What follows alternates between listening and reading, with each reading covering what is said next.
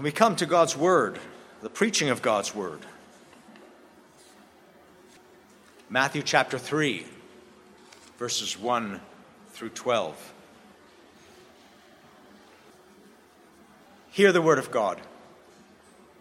In those days, John the Baptist came preaching in the wilderness of Judea. Repent, for the kingdom of heaven is at hand. For this is he who was spoken of by the prophet Isaiah when he said, the voice of one crying in the wilderness, prepare the way of the Lord, make straight his paths. Now John wore a garment of camel's hair and a leather belt around his waist, and his food was locusts and wild honey. Then Jerusalem and all Judea and all the region around the Jordan were going out to him, and they were baptized by him in the river Jordan, confessing their sins. But when he saw many of the Pharisees and Sadducees coming to his baptism, he said to them, you brood of vipers, who warned you to flee from the wrath to come? Bear fruit in keeping with repentance. And do not presume to say to yourselves, we have Abraham as our father, for I tell you, God is able from these stones to raise up children for Abraham. Even now the axe is laid to the root of the trees. Every tree, therefore, that does not bear good fruit is cut down and thrown into the fire. I baptize you with water for repentance, but he who is coming after me is mightier than I, whose sandals I am not worthy to carry. He will baptize you with the Holy Spirit and with fire. His winnowing fork is in his hand, and he will clear his threshing floor and gather his wheat into the barn, but the chaff he will burn with unquenchable fire. Let's pray. Oh, Heavenly Father, we thank you for your word, your inspired word, your life-giving word, and we pray now that you would open it to us, that you would write it on our hearts, embed it deeply in our hearts and on our understanding, that we may be transformed by it and directed by it, and that we may exalt you and present you by it. In Jesus' name we ask it. Amen.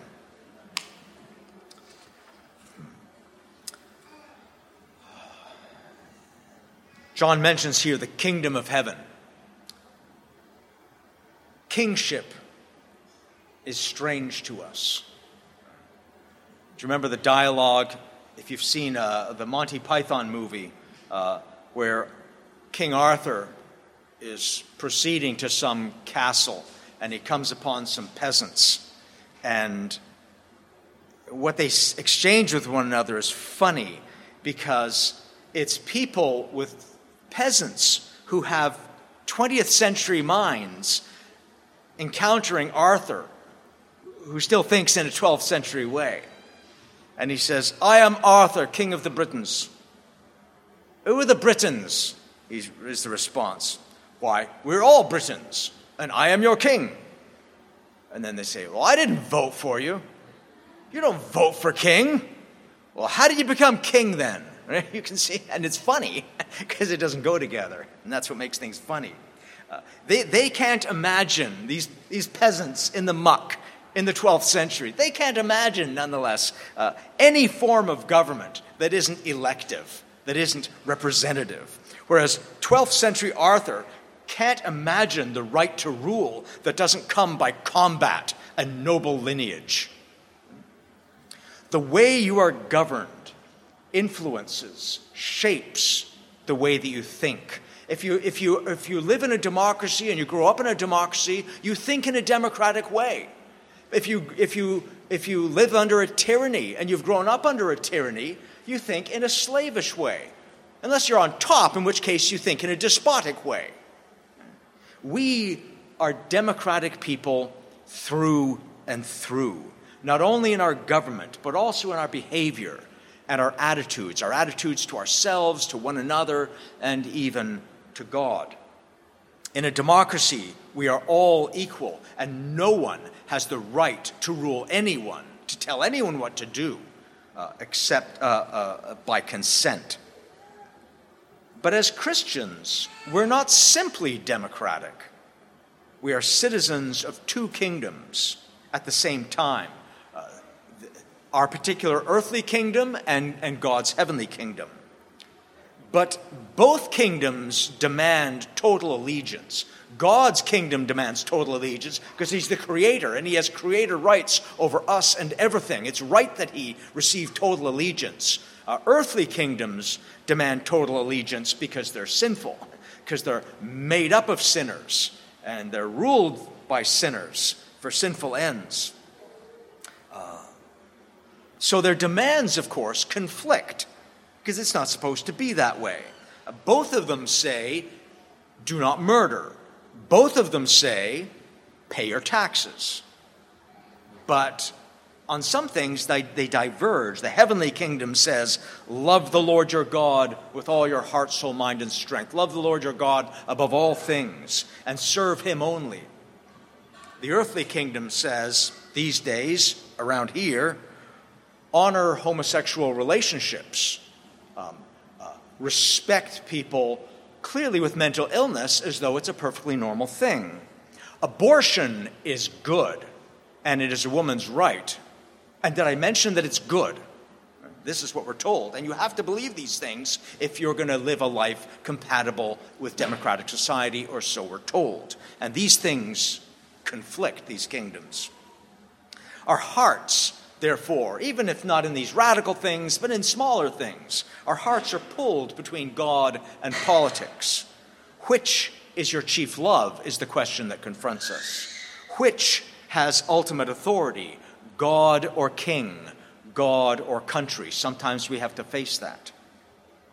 Which has the chief influence over how you see yourself, how you see your relationship with others, how you see yourself, your relationship with God and the world?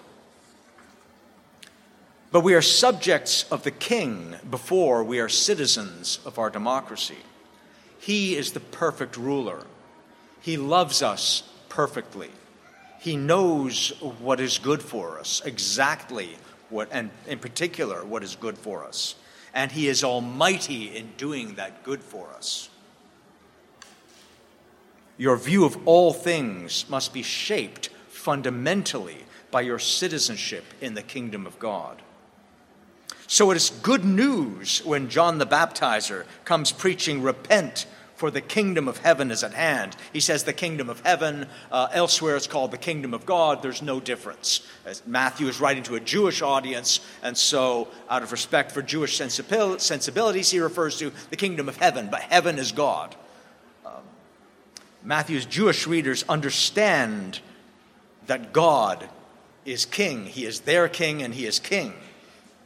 God is king over Israel. Isaiah 43, I am the Lord, your Holy One. Israel's creator, your king. Right? He is king because he is the creator. He created all things, he rules all things. But they also know that he is king over all the earth. He is king of kings, king over all kings. Psalm 103, the Lord has established his throne in heaven, and his kingdom rules over all. And because of this, he can judge. He can judge not only Israel, but he can judge all the nations of the earth. And we see this in the Old Testament. You don't have to wait till the book of Revelation. You can see it in the Old Testament. What is the flood but a judgment over all the peoples and all the nations of the earth? And he can do this because he created all peoples and all nations. The conquest of Canaan, their sin, those nations, their sin had reached its fullness. So the God of all nations drives them out. He brings his holy elect nation in and drives them out for their sins. And then, of course, he sends Jonah to Nineveh, which is way over like in Spain. But in his mercy, he sends the word of judgment to them. Repent, or judgment will come upon you. And he can do that because he's the God of all nations. Good news, they did. But he tells his people that the day is coming when his kingship will take a new form. When God created Adam, he made him king over all the earth. God was to reign through him. God was reigning through Adam, who is king of the earth. And all Adam's descendants after him, because God gave Adam and all those descending from him the command, Be fruitful and multiply and fill the earth and have dominion, rule over all the earth. But it didn't go that way because the fall turned our hearts away from God and towards self. Everything followed Satan into his rebellion against God's rule. God is still ruler over all creation because he's still the creator. But his creation is in rebellion. The history of redemption, brothers and sisters, is the history of God putting down the rebellion of sin against his kingdom. And it's the history of his reestablishing his kingdom. So this kingdom that he reestablishes has a king, and that king is Jesus. Starts off with the kingdom of Israel, David, Solomon, who point forward to Christ. They're pictures of Christ. There's an anticipation of the son of David who will sit on David's throne forever, and that is Christ. And so here, John, the herald of this king, announces his coming. The kingdom of God, the kingdom of heaven is at hand.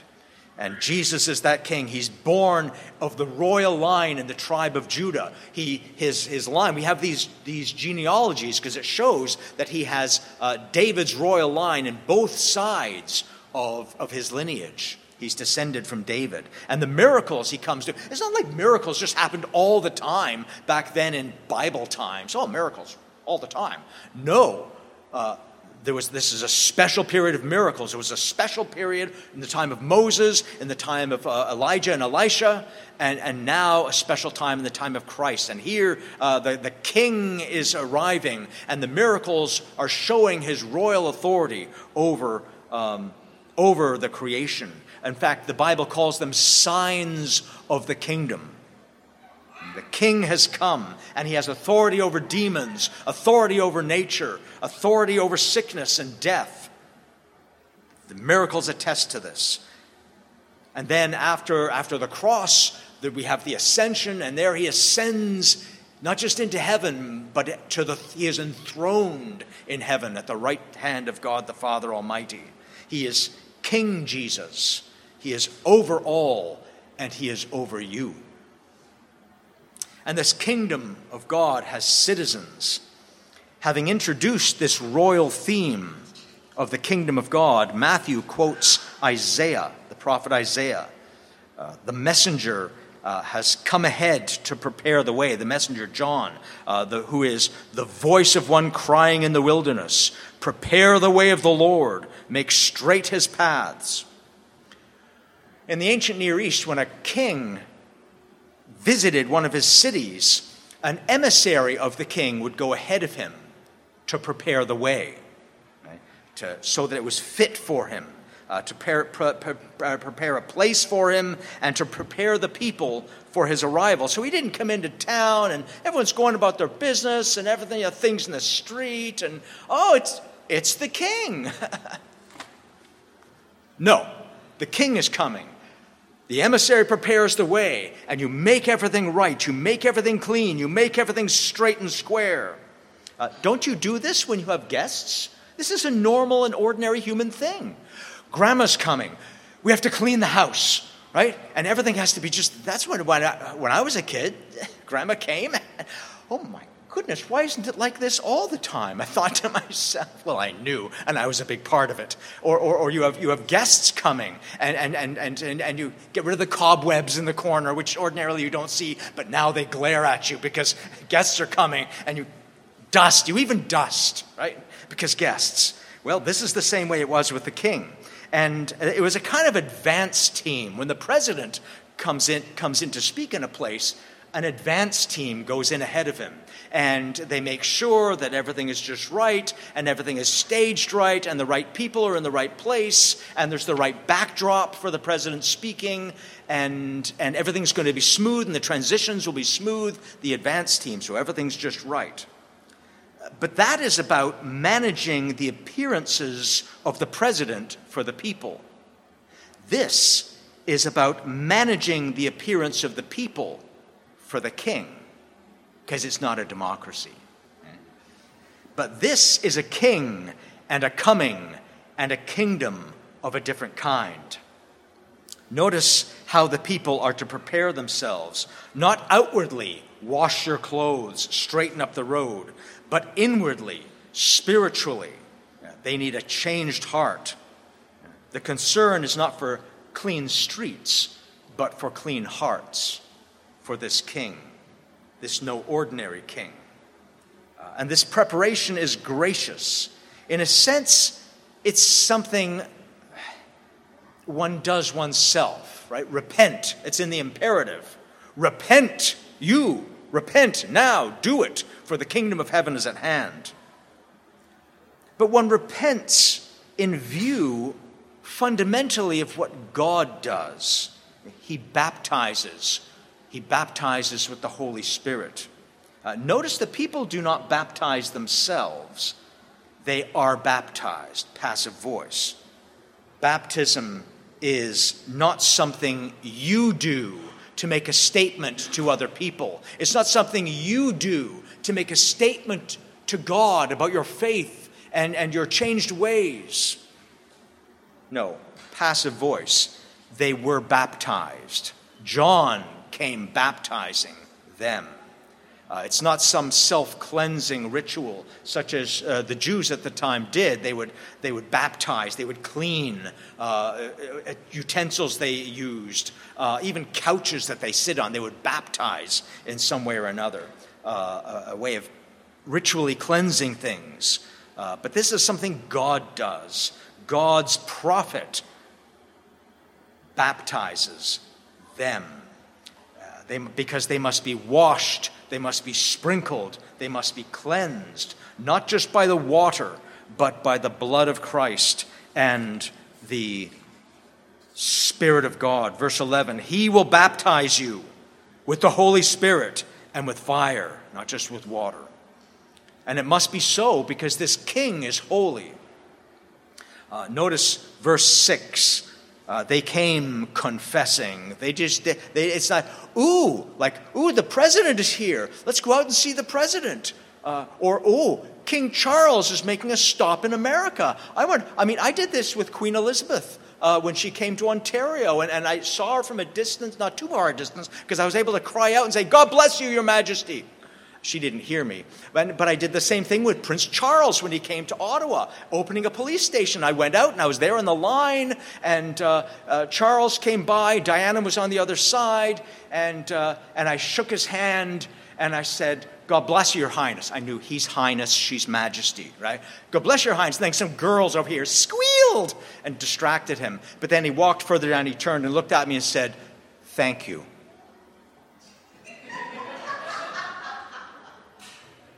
But I didn't bathe in any particular way. I don't remember if I wore any particular thing. I didn't have to go through any preparation, even though he's Prince Charles, right? One day, King Charles. But this king is holy, and so you come confessing, and they were baptized by him, verse 6, in the Jordan, confessing their sins. And verse 11, I baptize you with water for repentance, but he who is coming after me is mightier than I, whose sandals I am unworthy to carry. Yeah? Not just whose book I am unworthy to carry, whose glass I am worthy to hand to him. Sandals, people, they had, and even today, they have contempt for feet and footwear. Remember when George W. Bush was visiting after the Iraq War? He was in Iraq, and somebody took off his sandal and threw it at him.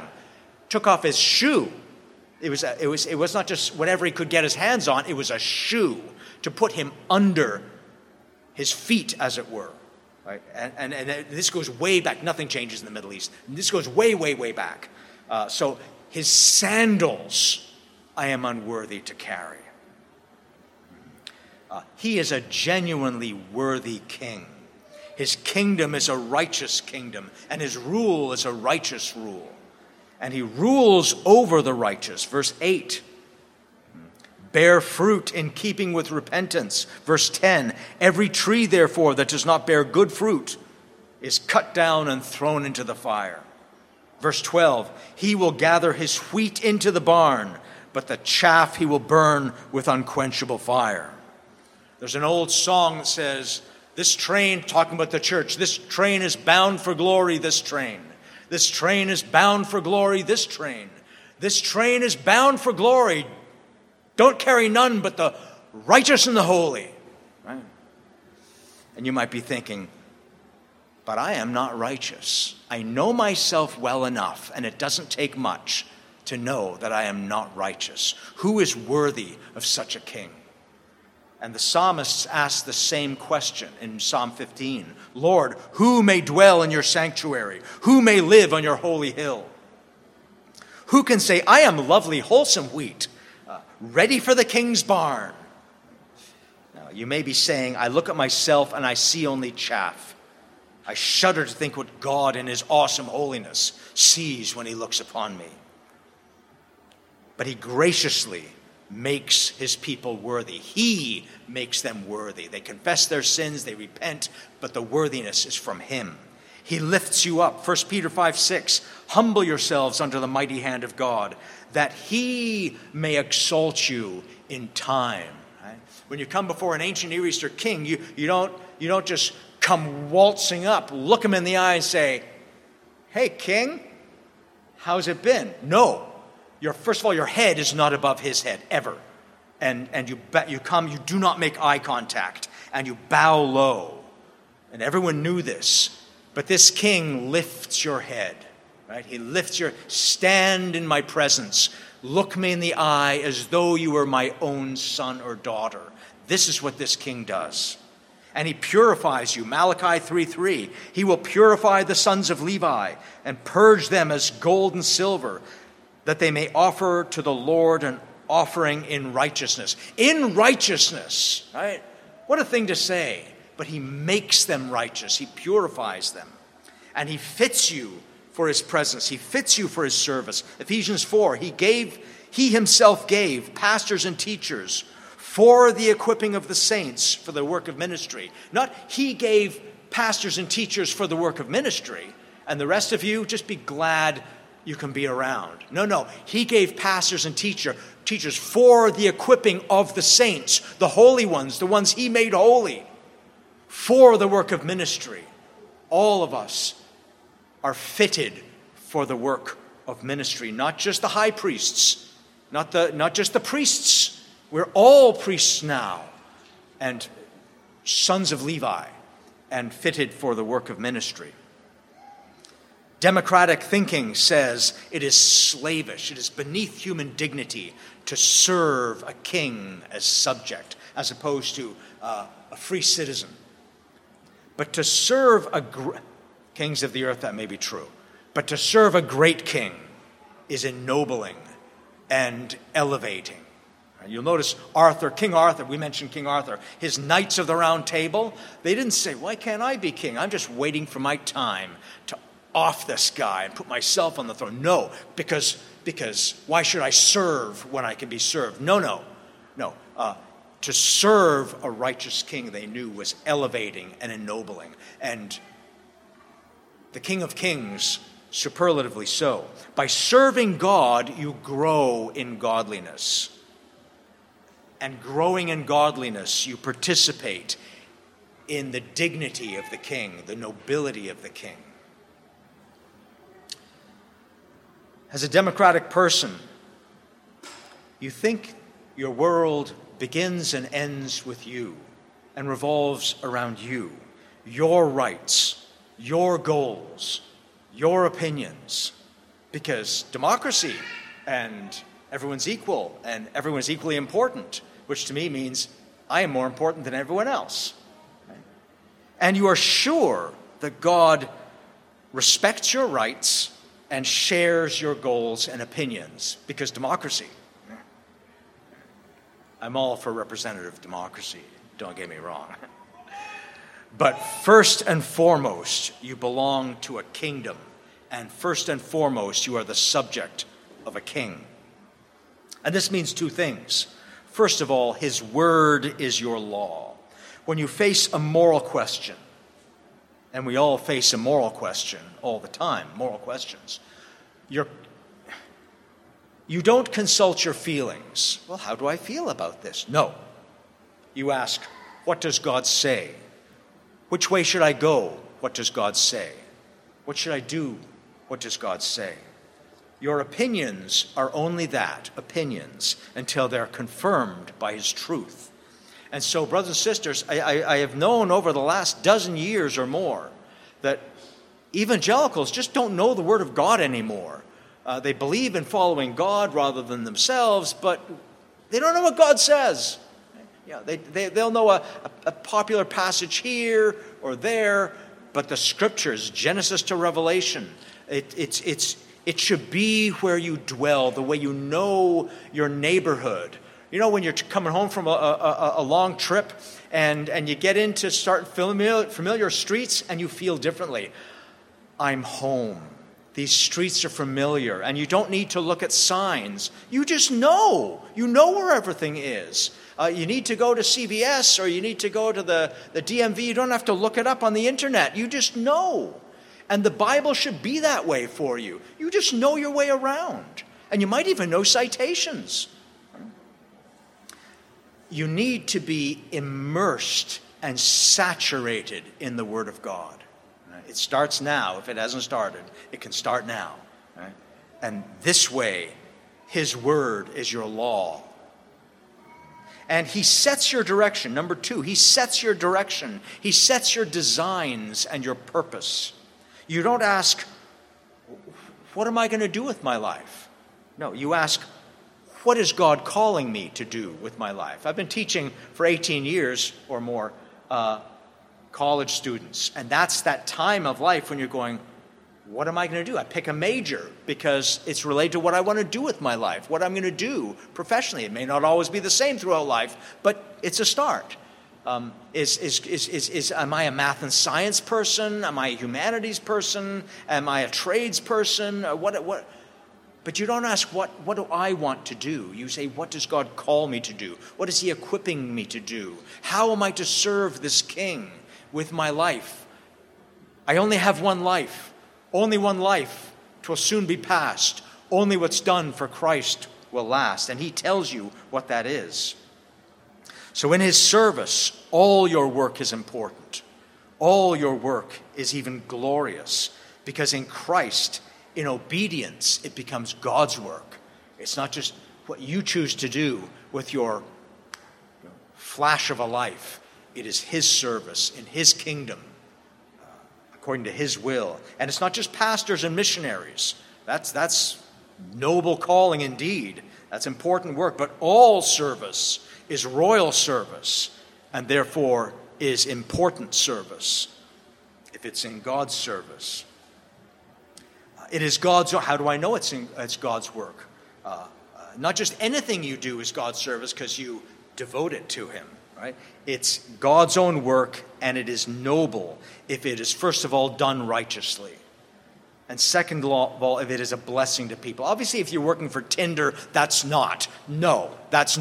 can't be God's service. But if you're working for the power company, or if you're working for in the service industry, coffee, hotels, if you're working in accounts receivable, if you're working in all sorts of legitimate callings that help people lead good lives. It helps facilitate people serving God. It helps facilitate people lead good lives. And if it shows them the goodness and purity of God, then it's legitimate work.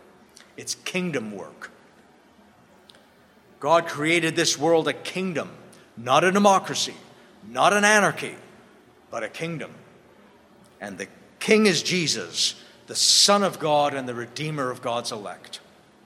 It is satisfying to know that God is the king and you are in his kingdom. And that kingdom is not only honoring to him, but it's good for you. Let's pray.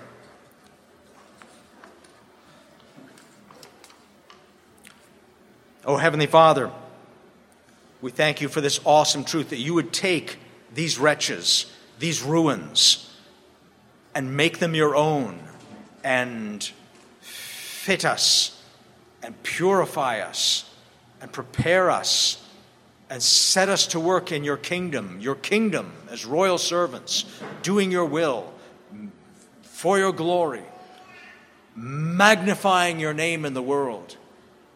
through things great and humble. And Father, we pray that you would show us, continue to show us what this is. If it changes, show us that. And give us hearts ever more devoted to you and your service and your glory in all these things. In Jesus' name we ask it. Amen.